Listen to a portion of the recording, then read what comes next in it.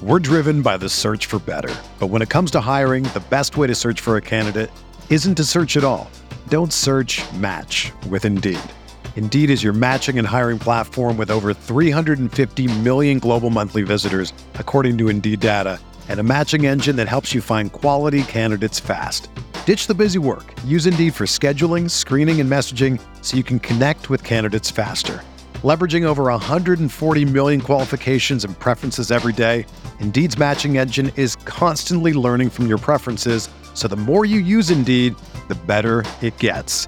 Join more than 3.5 million businesses worldwide that use Indeed to hire great talent fast. And listeners of this show will get a $75 sponsored job credit to get your jobs more visibility at Indeed.com/Blue Wire. Just go to Indeed.com/Blue Wire right now and support our show by saying that you heard about Indeed on this podcast. That's Indeed.com/Blue Wire. Terms and conditions apply. Need to hire? You need Indeed. He had such a good arm, was a tough player, good leader, one of those players that a lot of people really liked. Like my father-in-law, I think, still has a little space in his mind where he's thinking that, you know, if we'd stuck with Bledsoe, perhaps we might even have gone to greater heights than we did with Brady. It's January 2002, Patriots-Steelers. This is Remember That Game, the podcast about sporting events that take you on a journey and maybe chart the path of the zeitgeist. I'm your host, Thomas Emmerich, and my guest is RotoViz co-owner and co-host of the RotoViz Fantasy Football Show, Dave Caban. Dave, what was the biggest emotional force for you heading into this AFC title here at the turn of the 21st century? Was it the fatalism of Boston sports fanhood or the optimism of house money having somehow gotten here with a backup quarterback? It was wild. So the time period that I grew up in was one where you had got accustomed to teams from the New England area making pushes, getting towards the finish line, and then just completely falling out. With the Red Sox being one of the most popular teams in that stretch, they were always making it towards the end and then just losing things down the stretch at the end of the year. So though there had been Celtics championship teams a little bit preceding my birth, it was a town that had had some success before. I would say that there was a lot of negativity from the older sports fans in the area. You know, this young kids like me, we were trying to have that optimism going. You know, we had seen the Patriots go to the Super Bowl after beating the Jags in the AFC Championship game a couple of years prior to that. So I was just excited to see the team get back to another game. But yeah, there was definitely this thought of, you know, this is kind of like fool's gold. Eventually this will run out. Yeah, as you mentioned, there is this interregnum with Boston sports in the late 80s. Into the 90s, the world lost bias. The Celtics got old. Bird jacked up his back building that driveway. The Pistons beat the ass out of them. Patriots plummeted after the 85 Bears did what they did to them in the Super Bowl, and then the Elway comeback in the 86 divisional. Pats missed the playoffs 7 straight years. People selling season tickets left and right for Celtics and Pats. Bruins and Red Sox hadn't won in a notoriously long time. Then Bill Parcells takes a job in New England, and things start to ramp up from there. What was your experience with the Bill Parcells and then Pete Carroll eras in Foxborough, and then heading into the Belichick era? Yeah, so and a lot of this is through the window of what my brother, who's 8 years older than me, and my grandfather funneled down. So it's kind of funny as I go back and start trying to remember some of these scenarios and the thoughts that I had, I realize, you know, how different my opinion might be now if I went back and watched through the lens of a sports watching fan that I have now. But there was a lot of optimism about Bill Parcells.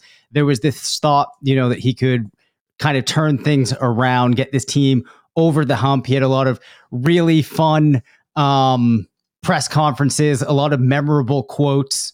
And then with Pete Carroll too, there was always this kind of, I think, feeling of that the team was getting close, and, you know, at some point you would see them push over, but I don't know if there was really this belief that you'd ever see anything like we ended up seeing. But there were some good teams in that stretch before you had Belichick in the fold. Some of the details of them escapes me now. But Parcells was fun. Nothing though like this run with Belichick. Belichick coached a defensive backfield that included Ty Law, Lawyer Malloy, Otis Smith in '96 when he was defensive backs coach for that Super Bowl run and lost to Green Bay. Special teams went against them that day, unlike it would here in 2001. And Belichick is basically the same defensive backfield here and against Cordell Stewart as in the '96 divisional, where Cordell Stewart comes in for relief, 0 for 10 passing, and a 28-3 Patriots win. Teddy Bruschi, Ted Collins, Willie McGinnis starters on that team as well. Did you have a sneaking suspicion that New England could give the Steelers trouble as 10-point road dogs here? I don't remember exactly, but I'm inclined to say that I would have believed in this defense. And a lot of the reason is obviously these players, their glory that they acquired continued to grow after this, but there was just a ton of names on this defense that you couldn't deny. Ty Law was already, one of those absolute favorites. Lawyer Malloy, Terrell Buckley, to Bucky Jones, Willie McGinnis, Teddy Bruschi, Ted Johnson. I mean, pretty much Mike Vrabel, a young Richard Seymour. Everybody on this defense ended up being a player that not only do you remember, but you remember a ton of pivotal and key plays that they made. I mean, as I just look down the box score, pretty much every player on this defense has a place in my mind, even guys that were coming off of the bench. I mean, this team even had like a Brian Cox on it, Patrick Pass, just all of these guys that maybe if you're outside of New England, you don't remember, but they were all guys that contributed a key play here, a key play there. And then obviously the likes of Ty Law, Teddy Bruschi, these are players that really solidified themselves, I think, in NFL history, not just Patriots lore. Both teams, the '96 Pats and the 2001 here, had Drew Bledsoe, who would have to come in cold in this game. Brady's taken out by a low hit in the pocket late in the first half. It wouldn't be till the second one on Brady that they outlaw those. So Bledsoe having sat for 4 months, what are you thinking about New England's chances? Brady goes down, and how did that compare to how you felt about the Patriots and their chances when Bledsoe went down in week 2? To set the stage here, I absolutely loved Bledsoe. A lot of people really loved Bledsoe. He was one of those fun players, willing to take a chance, he had such a good arm, was a tough player, good leader, one of those players that a lot of people really liked. Like my father-in-law, I think, still has a little space in his mind where he's thinking that, if we'd stuck with Bledsoe, perhaps we might even have gone to greater heights than we did with Brady, which I don't know if he actually believes that, but like that's the type of fandom that he has. You still see people wearing Bledsoe jerseys around. I still have my Bledsoe jersey from 3rd grade. So when Bledsoe went out, it was like, all right, this season's done. Wind out of the sails. People were really worried. And then honestly, even like after the Super Bowl, there were still questions, so this is even going past this game of some people wanting us to go with Bledsoe, have Bledsoe lead this team forward. So him going down was an absolute, like death knell to many people. And of course, Brady comes in, you start to see what's there. And then it just became on a full out battle for that entire year. So then when Brady goes out in that game, I think a lot of people were feeling fine. Some people felt like in that matchup with Pittsburgh, you might even have been better off with Bledsoe. Keep in mind, at this point, you still don't know that much about Tom Brady. This was a tough Steelers defense. This was a team that had given New England trouble in the past. Bledsoe had experience against them. He'd won some big games. So at the time, it felt like, perhaps this is the perfect opportunity to make the switch back. Bledsoe can come in now, rally the team behind him, carry this momentum forward. And on some level, getting tossed into a game like that, just out of the blue with Brady going down, maybe that was an even better entrance than, this build up of his first return to action after all of that time off. the veteran quarterback there, the $100 million man. Before the season had just been given the biggest contract in NFL history. So there's buy-in there in Boston and Foxborough. And you mentioned, you're from New Hampshire, so all of New England seemed like it was pretty bought in at Bledsoe at that point. It seems like he had a nervous young offense before he comes in, start the game with a false start by rookie left tackle Matt Light. 3 drives, 1 first down, no offensive points in the first quarter. Brady's throwing short of the sticks on third, and they're playing field position. You got a young quarterback, second-year player, first-year starter. They just come off the Tuck Rule game, extending their season a week prior in Foxborough. Did it start to feel like you're on borrowed time a little bit at any point, or were you more chip on your shoulder? Some folks might not give you as much credit for coming out with a win in the Tuck Rule game. Yeah, so I think I definitely had that big chip on the shoulder of like, this team was able to get through that adversity of the game before everybody's, talking about the play with Brady there, and that absolutely. I almost thought when you approached me about doing these episodes about talking about that game, because that was an equally compelling, equally interesting game. But at the time, especially, the Patriots were always looking, or it felt like the team was always looking for something to rally around. They loved having that type of underdog mentality of nobody believes in us. Nobody says they can do it. There's talk that the Patriots had gotten wind of the fact that the Steelers had already had their bags packed to go to the Super Bowl. Bill Cowher had told the team they could have their family, make plans to go out there to the Super Bowl. So after that Tuck Rule game, it just felt like, maybe everybody's counting us out. This team has overcome the odds at this point with this young quarterback to get to where they are. We can do this. We can carry this forward. Of course, as I said, some of the older New England folk weren't quite as convinced. At the time, this was a really strong Steelers team. It was established. They had Cordell Stewart, Jerome Bettis, a solid D, heavily favored, going to Pittsburgh to play this game. So I think if you went across the New England region, you might get some different takes.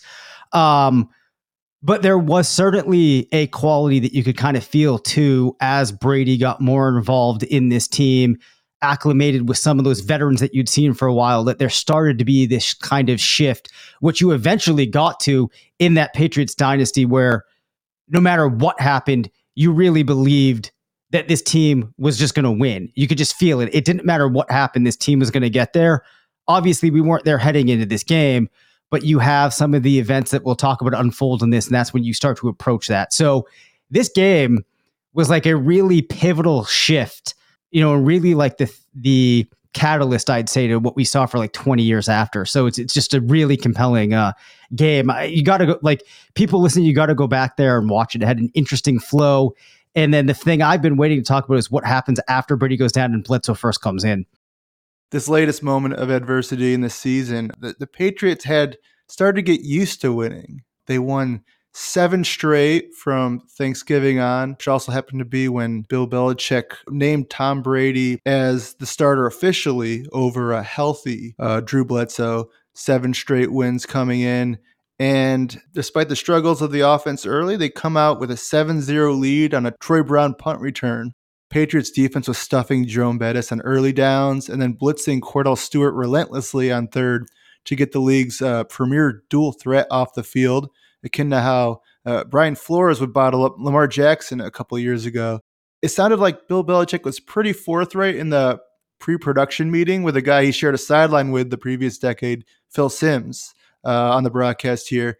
He relayed that Belichick wasn't afraid of Bettis running the ball. He ended up with 8 yards on 9 carries. The Steelers went for a third of their rushing production average on the season.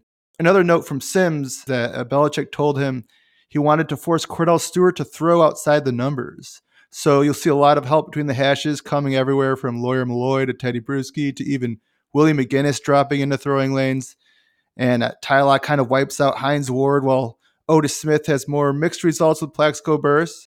Belichick's strategy really pays off as, New England 7-3 late in the first half, special teams and great defense. Do you think this team as a whole, if put in a round robin with all the Patriots teams in your lifetime, would finish above 500? And then also, where do they rank in your heart? Wow. Yeah, this one's really, really interesting. I don't think that if you have them play all of these other great Patriot teams, that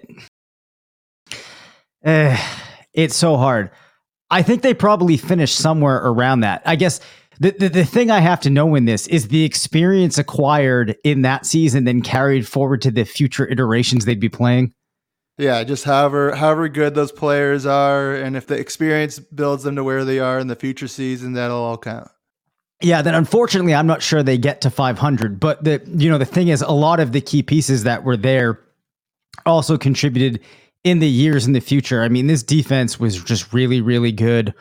Like I mentioned, almost every player on the defense is a player that was a substantial contributor who you can remember. I think offensively too, a lot of these players, you don't even realize how instrumental they were until you actually go back and look. I mean, even some of the guys, like you mentioned, a young Matt Light. Matt Light then became a very key player for the Patriots for a number of years. So this was a very good team, but in comparison to all of the ones that came after, especially somewhere in that 2006, 2007 type of range, I'm not sure that they could compete. We're driven by the search for better. But when it comes to hiring, the best way to search for a candidate isn't to search at all. Don't search, match with Indeed.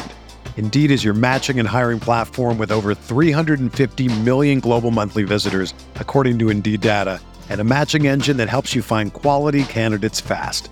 Ditch the busy work. Use Indeed for scheduling, screening, and messaging so you can connect with candidates faster.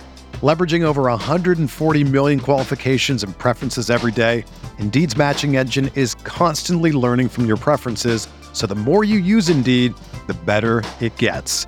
Join more than 3.5 million businesses worldwide that use Indeed to hire great talent fast. And listeners of this show will get a $75 sponsored job credit to get your jobs more visibility at Indeed.com/Blue Wire. Just go to Indeed.com/Blue Wire right now and support our show by saying that you heard about Indeed on this podcast. That's Indeed.com/Blue Wire. Terms and conditions apply. Need to hire? You need Indeed. When you need mealtime inspiration, it's worth shopping Kroger, where you'll find over 30,000 mouth-watering choices that excite your inner foodie. And no matter what tasty choice you make, you'll enjoy our everyday low prices, plus extra ways to save, like digital coupons worth over $600 each week. You can also save up to $1 off per gallon at the pump with fuel points. More savings and more inspiring flavors make shopping Kroger worth it every time. Kroger, fresh for everyone. Fuel restrictions apply. Just as Brady starts settling in, his ankle is taken out in a play where he hits Troy Brown for a long gain. So Bledsoe's in shortly before intermission. First play out, rifles it at the intermediate level, a throw that Brady probably can't make or wouldn't attempt at this stage of his career. It just looks pretty coming out of Bledsoe's hand and slightly dangerous. And David Patton makes a great catch, gets clobbered, but holds on. Then Bledsoe gets drilled himself on the sideline. The next play, reminiscent to the Mo Lewis hit that took him out in week 2, that left him with internal bleeding, but he hops up, drops a touchdown to David Patton, rest in power. Back of the end zone, Bledsoe appears to give the Jordan shrug, is what it seemed like to me. 14-3 Pats. What's the roller coaster of emotions like at this point? Yeah, that was absolutely wild, especially because Bledsoe got hit a couple of times. And like you said, on like the second play back, gets hit in what looks like the exact same type of play, shows his toughness, also showed one of the things that people liked about him was just how daring he was and willing to go and make that dangerous play, marches the team down the field, has that swagger with the shoulder shrug. It was such a swing of emotions. I think after that happened, it felt like, okay, now we can really do this. You have the two quarterbacks there that you could rely on. You have this veteran that comes back, has this team clicking now. I can vividly remember that. And I would say out of all of the, well, not out of all of the plays, but that play of Bledsoe scampering to the sideline, getting drilled, taking that similar hit is one of those things that really stands out when you go back and you look at that entire Patriots run, when you look at the success that New England teams have had in the last 20, 25 years. That play just feels Like it's just burned in your mind because after that, just so many things turned around and you just continued to work out for New England. Yeah, the sideline got really animated after that Bledsoe hit. Even you have Brady hobbling over. I don't know if he's just if he's yelling like, "Hey, way to go, Bledsoe," or jawing with the Steelers, or a combination of the two. Good momentum shift as you can hope for. Period right after you lose your quarterback. Steelers get the ball to the edge of field goal range late in the half. They're pushed out of field goal range by an offensive pass interference in the end zone by Plaxico Burress. Cordell dropped it between the numbers, but the 4 and 5, Otis Smith's number. Burress prevents the interception. Burress also drew a couple flags on Otis Smith, and Burress would have his revenge on New England a few years later. But today it couldn't click really with Stewart. First time the Steelers had ever trailed running into the tunnel at halftime in Heinz Field. Stewart fumbles a snap on the drive coming out of the first half. Then they get a kick block, lateraled by Troy Brown to Antoine Harris to the house, 21-3. Cowher has a look like it's happening again. 2 AFC championship home losses already in the past few years for the Steelers there. How was the Pats-Steelers rivalry viewed at the time for you, and is it different in any way today? Well, yeah, because I forget exactly what, I think it was the year I was in 4th grade. So I think it was probably the year after the Patriots lost to Green Bay in the Super Bowl. I forget which round of the playoffs it was in, but there was a Pittsburgh New England game that was very contested, very intense. New England ends up losing that game 6-7 to Pittsburgh. And it was one of those that really left that burning hole in your stomach. Like we just needed a little bit more time. You can't believe that happened. And you just want to see this team be able to go back out on the field right away and play that game again. Also, the Patriots at this point were the franchise that, not the cream of the crop. And you'd had these impressive teams there in Pittsburgh for a while. So losing that tough game to them, being a team in the AFC that wanted to make that push and get to where teams like Pittsburgh were, there was definitely a view of more of a rivalry. You fast forward and pretty soon it feels like almost every team is viewing them as having a rivalry with New England, where there's really only maybe 2 or 3 teams that New England feels are its actual rivals. So that really shifted. But at the time, this was a game that I think, like I said earlier, too, just that underdog status really played into it. So there was definitely this view of wanting to go and try to smack Pittsburgh in the mouth. That 7-6 loss, I believe it was the divisional in the Pete Carroll era. And now Belichick has a chance to enact some revenge for Patriots fans. But they're not going to hold the Steelers down for long. At 21-3, they come roaring back. They are 10-point home favorites after all. 2 touchdowns in 2.5 minutes. And just like that, we're going into the fourth with a 21-17 game. From my memory as like a neutral, observer, shocked that the Patriots were up by that much and not that surprised that it ended up being close. Steelers top 3 on both total offense and defense. New England 19th in total offense and 24th in total defense. Though Pro Football Reference SRS had Pittsburgh at 4th and New England at 7th, so ambivalent about which team is much better there. They had just handled Baltimore, the defending champs, quite comfortably, while New England, much closer, hosting Oakland. Pittsburgh had a veteran QB, while New England, again, went in at least with a second-year 6th-rounder, and the markets react to that. Stewart gets a little more comfortable. Amos Zaroy gets going, and 21-17 entering the fourth. Are you prepared to white-knuckle it the rest of the way? Yeah, definitely. This is one of those where it's like, you start getting close to a game and one team has done most of the damage over the last quarter. And you're just kind of like, all right, like what are the odds that the underdog team can actually stop this from continuing, stop the bleeding, and be able to turn this around? I'm sure there were some people questioning like, all right, like, is Brady healthy enough to get back in? Can he provide some type of a spark? Let's make something happen. There's probably some of those older fans thinking, oh, like, here we go. We got a taste of it, just to get it pulled away. In the stadium, the Pittsburgh fans were like, okay, all right, like we can take a release now, that deep breath. We don't need to hold it anymore. Like we're going to be fine. We're going to go ahead and we're going to pull this thing off. You have the Patriots secondary doing a great job, though such a long football game, and much like against the Rams, you got two great receivers on the other side here with Hines Ward and Plaxico Burress. Phil Simms said that in the pre-production meetings, Ty Law talked about how he was annoyed that a reporter took him out of context when he said, "We're going to go hit them in the mouth." And that his full comment was, "Hey, we know Plex and Hines Ward each like to hit the opponent in the mouth just like us." He pays tribute to guys who play physical downfield like them, and they both, the four of them with Otis Smith as well, like kind of put on a show. But AFC title and in the Super Bowl, the other team comes roaring back, final 20 minutes or so of the game. How valuable do you think the Week 16 bye was for the Patriots in playing this physical brand of football, particularly in pass coverage? I think that one thing that kind of stands out to me, though, is that these Patriots teams felt like ones where actually you would have wanted them to just keep that in that rhythm, staying physical, like, not taking a break off of the gas. So I actually, as a fan, sometimes found myself hoping, well, not hoping, but being okay with if somewhere between like week 13 and 17 suffered kind of like a bad loss, just to kind of regroup. I almost felt like sometimes that was more valuable than the bye week of taking, kind of getting to decompress instead of carrying that energy through and just keeping it going.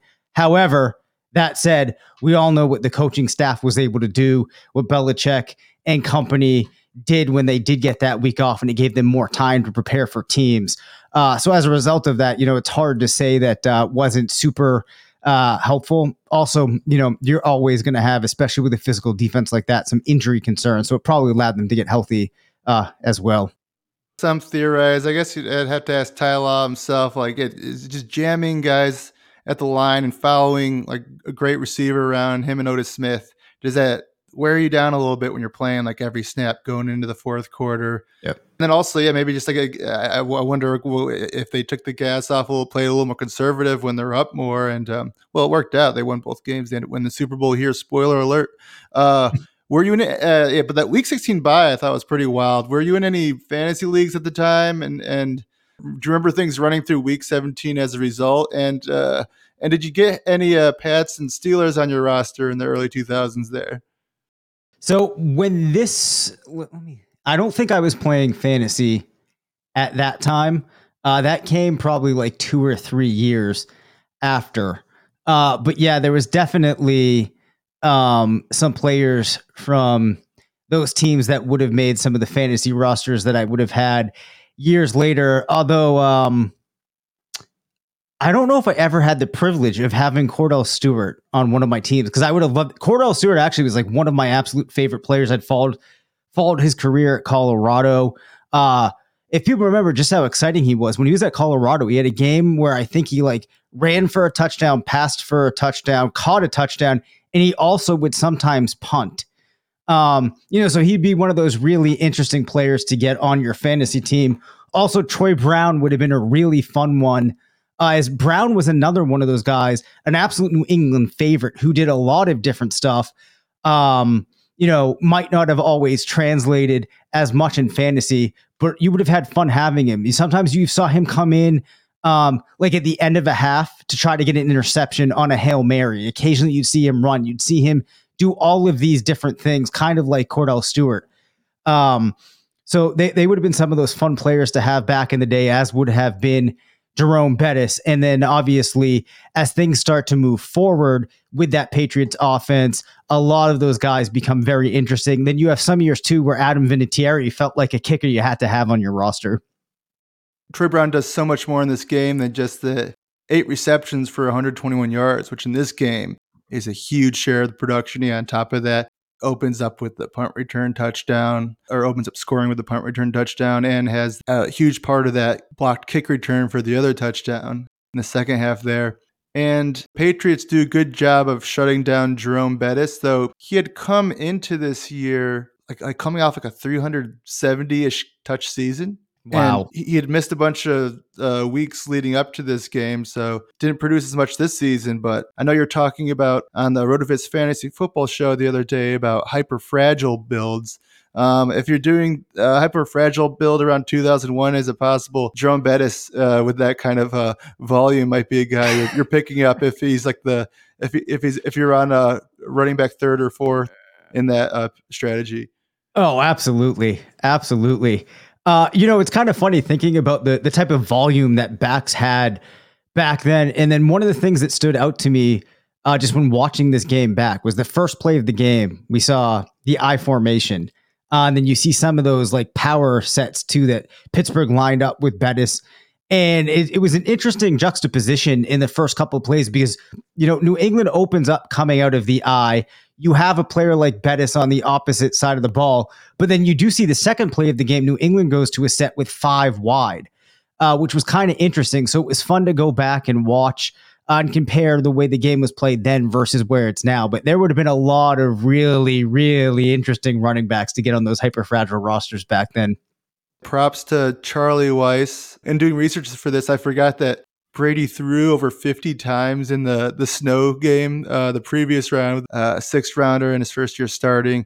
That works out. In this game, he did a pretty good job of they'd get Troy Brown out of the slot against Jason Gilden. On the David Patton touchdown, they also get slot against Gilden, who's a good edge rusher. He had 2 sacks in this game. And then as I mentioned, coming out 5 wide. Troy Brown, as mentioned, does a lot of things there. Where does he rank? This one rank for you among the pantheon of Patriots playoff performances for non-Brady players affecting the outcome of a game? I think this one ranks pretty high, and there's been a lot of terrific performances. But when you think about the swings that those plays that he was involved with made, I mean, you really can't understate it. This was one of those games where special teams was just an absolute saving grace for them. Like you mentioned, runs back a punt, which was something that, Brown was one of those players when he got the ball, you thought it was always possible. They talked about on the broadcast about how the Steelers wanted to try and kick it away from them. There was a penalty on the play before, which moves them back, allows Brown to return that. Then on top of the receiving work, 121 yards on 8 receptions, also makes that brilliant lateral. Just on the play on that blocked field goal attempt, he made a nice play and had great awareness just to even get to the ball and scoop it up. And then to make that perfect lateral, you just can't say enough about it. And then just being the type of player that these quarterbacks on that team could rely on every play, on the leadership that he brought, it's really hard to understate. As I mentioned, there might be other performances you could look at, some Rob Gronkowski performances, some Randy Moss. James White had a couple of huge games in key spots, in the Super Bowl and what have you. But like I said, people absolutely love Troy Brown. This was one of those catalysts. There was a section of time where you had a Patriots team that didn't have a lot of superstars, if you will. But Troy Brown was one of those guys that, could quietly do so many things and just had a number of tremendous games like this. So, he was just really huge in stepping up and getting this team through a lot in that game. Troy Brown comes up with a huge catch on 3rd down late as Patriots are chewing a bunch of clock and pushing the lead to 24-17 there in the 4th quarter. Bledsoe, you just see that arm talent and hits Brown in stride toward the sideline on 3rd and 11. Yeah, and I think is that the one where he lofts it up and it's just kind of got this soft touch, this soft arc, yep. Which was one of the really compelling things because at the time that felt like a throw that you wouldn't have seen Brady make or even attempt. And Bledsoe felt like, one of the few players that would complete that at the time. So, yeah, I mean, the arm talent was nearly unrivaled with Drew Bledsoe. And they could both find Troy Brown, who finished as a wide receiver 1 the 1 week before Bledsoe was injured, which I found using RotoViz's NFL Player Stat Explorer. He probably wouldn't have done as well in our Underdog Advance Rate Explorer, given that the Pats had a Week 16 bye. I'm not sure how they would have handled that back then, but I'm sure they would have been discounted quite a bit in underdog drafts as a result. Yep. Yeah, so Bledsoe comes out of that lull second half and makes that big throw. Belichick puts in Vinatieri for the clincher which would make it 27-17, but just barely misses wide left. Heinz Field, people are still trying to figure out how you kick there in the first season at that field. The Steelers had themselves, Chris Brown had missed 10 field goals at home, and Vinatieri just misses that from 50. So Steelers still alive.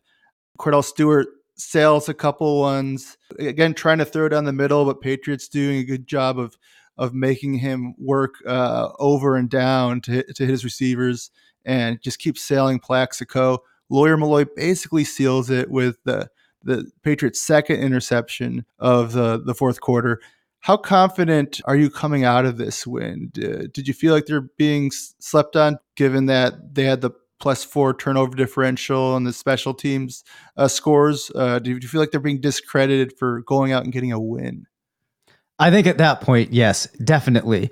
Because you saw a team that finished very strong down the stretch, then gets through the adversity of that game against the Raiders, then comes out and puts up this really solid performance against a team like Pittsburgh. And that's when, if you've been following the team, you can start to say, all right, like, some people could chalk this up to luck, but you're not lucky every single week. You don't get over some of these obstacles just by luck, this many times in the course of a season. Ended up finishing that regular season with 11 wins, which felt like a tremendous achievement given Bledsoe going down early. So I think at that point, there was definitely this buy-in and starting to feel like, all right, we might be playing a super, super talented team like the Rams, but the Patriots have been routinely finding ways to neutralize the best elements of the opposition that they were facing. As a result of that, it allowed them to be in any game. So to many, it was this, underdog type of team. But as a fan, you realize that there were things that they could do to put them on a much better footing with the team that they'd be facing, even if it was going to be, the greatest show on turf. Yeah, the Rams 4-1 to win the Super Bowl preseason. Patriots 60-1, and that's before they lose their $100 million quarterback. It probably would have been closer to the Rams Super Bowl odds in '99 when they lost Trent Green preseason, and that knocked the Rams Super Bowl odds down to 150-1. I wonder if Patriots would have been closer to that than even 60-1. Still, no team has won a Super Bowl with lower odds than that since 2001. Eagles tying them in 2017 at 60-1. Ravens just the year prior seemed like a big departure as well. Ravens are at 22-1 after this huge stretch from 83 to 98, where on average it's a 7-1 or 8-1 team, and a lot of the years it's just who will win when the Niners and Cowboys play in January. But you get to this uncharted territory at the turn of the century. Did that help you come to feeling of why not us, due to how crazy it got around Y2K with the way the seasons were playing out? Yeah, just weird circumstances in a lot of these games. It did feel like, at some point you had to have a changing of the guard with some of the teams that you'd seen. Why not New England? Why not the time? And I think that you did see the team start to do things that at the time other teams weren't doing, things that looked new. It looked like they were always trying to make adjustments to progress things forward. You'd see that lots of times coming out at halftime where you felt like there was a couple of key changes that were made. And in comparison to Patriots teams that you had seen prior, there was just something a little bit different about them. And I do think that some of it just came from the composure that you saw Brady have early on, a lot of the intangibles that were there. And it was just pretty clear, after you finished that first season, that this was the type of player that, though there were some that still held their hope in Bledsoe, that, was pretty special and was just a guy that just found ways to win games. And yet a coaching staff there too, that just found ways to pull things out. So it definitely felt like, why not us?